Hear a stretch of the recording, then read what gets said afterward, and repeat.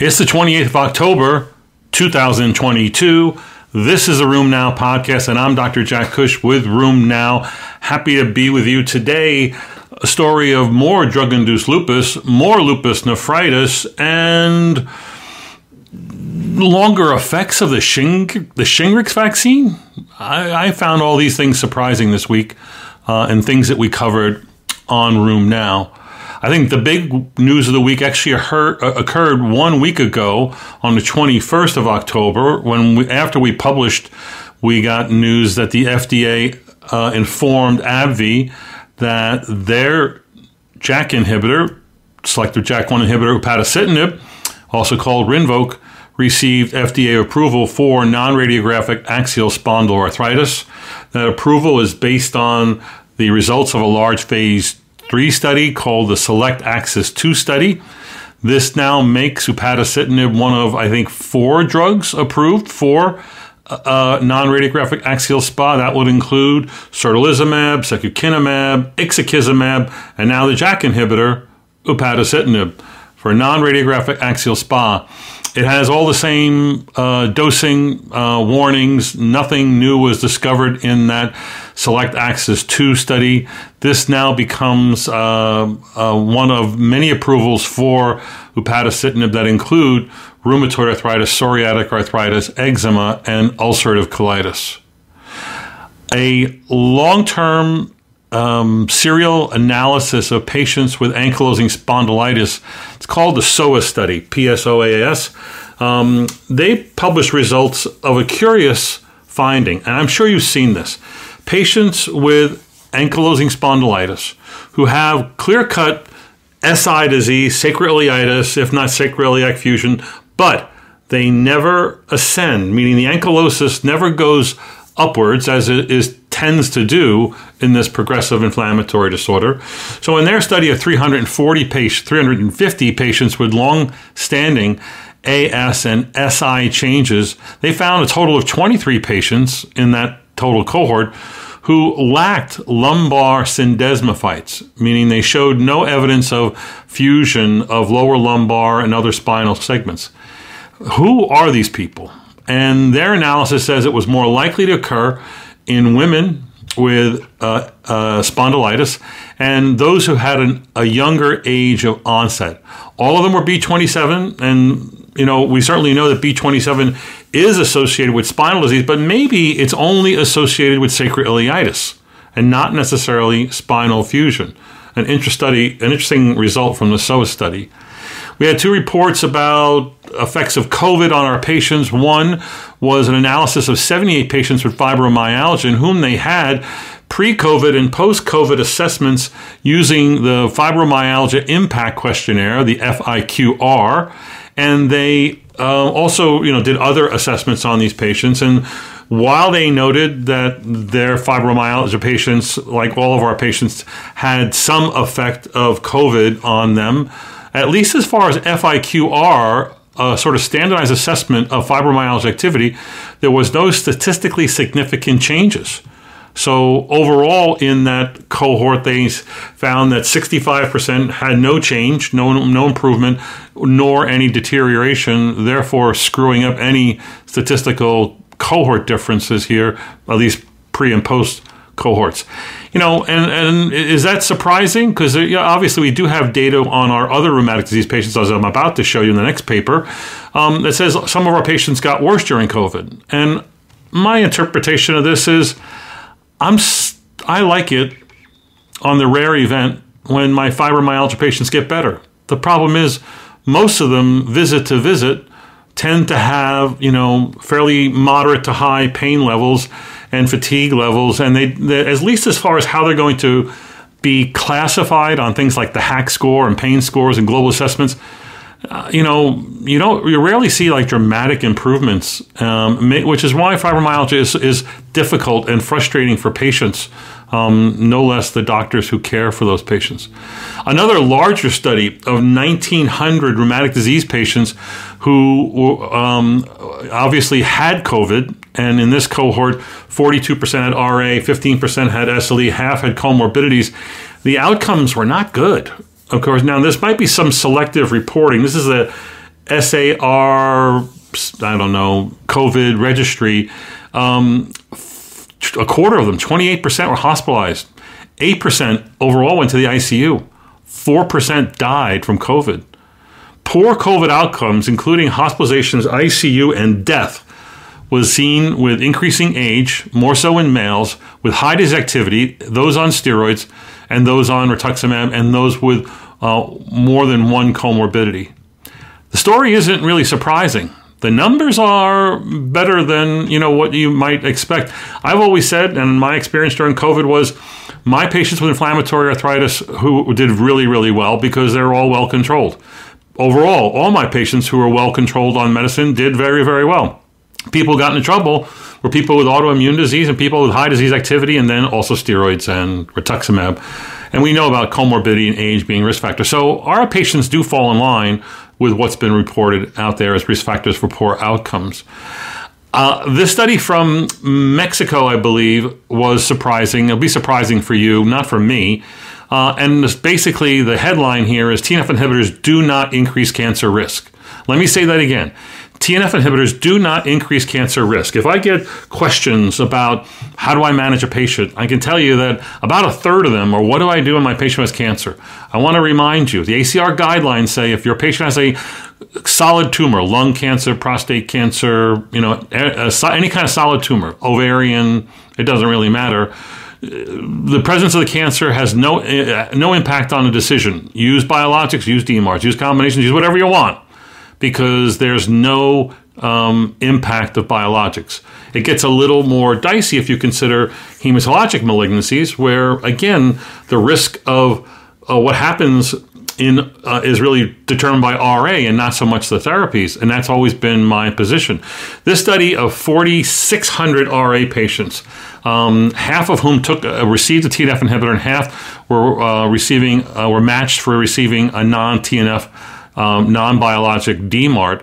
And overall, the patients treated with TNF inhibitors had lower cancer risk than the DMARD patients. Incidence rates were 6.5 versus 15.6, almost 60% lower, and that's an incidence rate of 6.5 per 1,000 patient years. They had, if you look at individual cancers, they had significantly lower risk of GI cancers, 57% lower risk. Breast cancer, an 85% lower risk. GU cancers, a 78% lower risk. Again, all those are solid tumors. They didn't have good data in there about hematologic malignancies. We'll leave that for another story. But again, you should have some comfort when treating your patients when they have these solid tumor malignancies. Another safety pearl comes from the WHO safety database called VigiBase.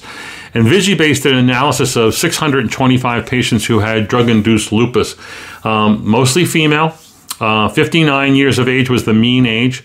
And half of them suspected that the PPI was the main culprit. In fact, that was the main culprit, with two different databases, the VigiBase and another French safety database of 800,000 patients. They both identified either omeprazole or lansoprazole, I think, as the cause for the drug-induced lupus. Again, most of them presented with cutaneous lupus manifestations, most of those being subacute cutaneous, 50+%, 5% being discoid lupus. So again, the profile of drug-induced lupus has changed over the years, and PPIs and chronic PPI use are a major culprit. The Shingrix vaccine, as you know, replaced the Zostavax, the live virus vaccine. Shingrix, the inactive vaccine, 2 shots should be done in all your patients over 60 who have rheumatic disease, or patients going on JAK inhibitors, I think at any age. That's my opinion. But as you know, the Shingrix was approved a number of years ago, I want to say 2017, based on the Zoe 50, when you give it to people over the age of 50, and the Zoe 70, give it to people over the age of 70. And that study showed, I think, in immediately a 4-year beneficial effect, really high protective levels of over 90% regardless of one's age, meaning it worked just as well in the elderly than as it did in the young people. From those studies, there was overall a 6-year protective effect, and now long-term extensions of those studies show that the protective effect, which is 91 to 97% over 70, over 50, is now at 9.6 years after getting the Shingrix vaccine. Protective effect is 81.6 years in both cohorts who were receiving the drug in a long-term open-label study. Again, no further drug was given. They were just given that one shot, but followed longitudinally. This isn't comforting because often the question is, when do I do it again? And you need this kind of data. So I would say 10 years before you even discuss it. That's going to be a good number for all of you. Thyroid disease and RA. If you look at studies of autoimmunity and in the population and autoimmunity conditions that run together, you always see a lot of RA. You always see a lot of thyroid disease. As you know, most of that is Hashimoto's thyroiditis in hypothyroid patients with or without thyroid peroxidase antibodies. This cohort study of 250 RA patients compared them to 250 non-inflammatory rheumatic controls, and they looked at the presence of thyroid disease in RA compared to controls. And guess what? RA patients tend to have more thyroid dysfunction, about twofold higher risk. The risk of abnormal LFTs was 34% versus 19%. They also had a higher rate of overt hypothyroidism, anti-TPO antibodies, and autoimmune thyroid disease as they define in the paper. So is it worth checking TFTs in your patient? Probably is. I want to say that checking TFTs and TSH in people with aches and pains, gigantic waste of time. I still do it. I've done it since day one of my fellowship, and the yield on that has been about 1.5 patients of the 9 million patients I've seen in the last 40 years. Now, I'm exaggerating, of course, and you might want to argue with me, but it really is a low yield diagnostic venture as to maybe thyroid is the cause for their aches and pains. It almost never is. But I'm saying here, RA patients with established autoimmune disease, checking thyroid function once or twice might not be a bad idea. All good ideas, we seem to think, come from the Mayo Clinic, where they have that fabulous Olmsted County database. A Mayo Clinic published paper looks at the risk of developing RA based on lifestyle factors. They actually looked at patients from Olmsted County and also from 5 surrounding counties, and they no. This is not that's the next one. I'm talking about lupus nephritis. That's from Olmsted County. This is the Mayo Clinic Biobank that showed that the incident RA was the risk was lower in those who either had 3 to 5 servings of high-fat foods or vegetables, lowered their risk. That's good news. Moreover, an increased risk was seen in people who did physical work activity, and that's a 3-fold higher risk.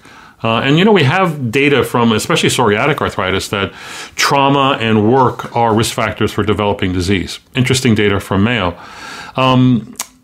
A meta-analysis of emergency department use of opioids for musculoskeletal pain looked at 42 papers, over 6,000 patients, and found that short-term benefits of emergency department dispensed opioids were statistically but not clinically better than placebo or Tylenol, and certainly not better than nonsteroidals.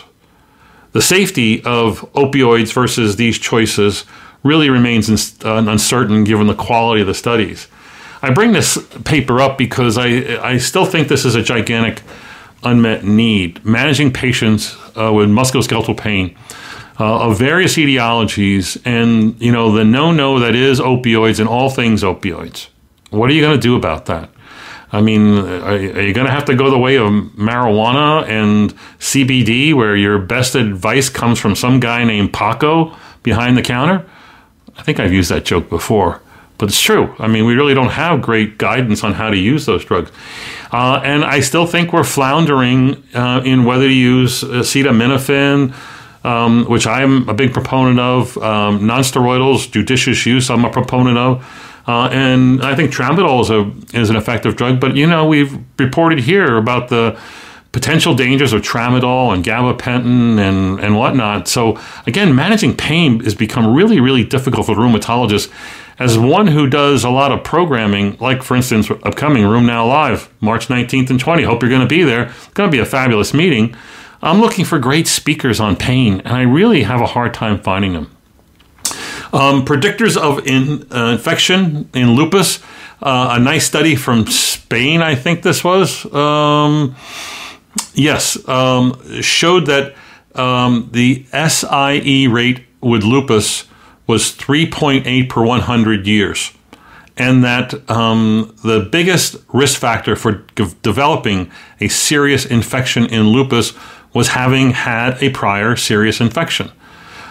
I think I said this before, and I've learned this from infectious disease specialists. The world leaders in that area say that once you've had an SIE, doesn't matter who you are, regular person, cancer person, arthritis person, if you had an SIE, pneumonia, meningitis, septic arthritis, you're more likely to get it a second time. And if you get it the second time, you're more likely to die from it. That seems to be true here in lupus. Another interesting study, this one's from Spain, that looked at hospital admissions records and looked at a total of over 18,000 lupus patients who were hospitalized over, I'm not sure what the time frame is, a fairly long time frame. And they showed that in those patients who were hospitalized, the main reason for hospitalization was disease activity in 19% and suspected infection in 15%. So despite they admitted more admissions for lupus stuff and worrying about infection, the cause of death in these hospitalized patients was attributed to infection in 25%, but only 6% of the deaths in lupus patients hospitalized in Spain were due to lupus activity and lupus-related outcomes.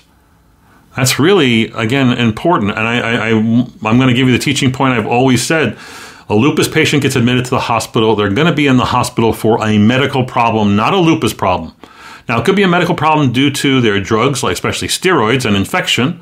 But, again, hypertension and lupus is likely to be hypertension and not necessarily, their kidneys are squeezing, their blood vessels into hypertension. That certainly does happen. But you got to think regular medical problems before you start jumping to all the lupus solutions.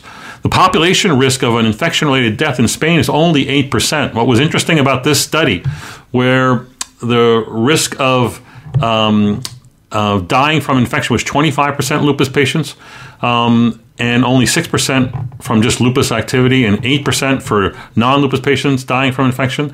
The risk of dying from a lupus infection got higher in younger people. So under age 20, it was 40%.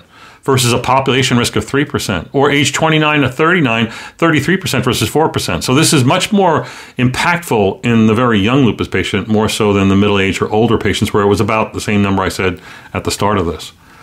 Lastly, we have a report from the Mayo Clinic. Again, this is from Olmsted County and 5 surrounding counties, and they followed patients over 1976 to 2018. That's like, 120 years.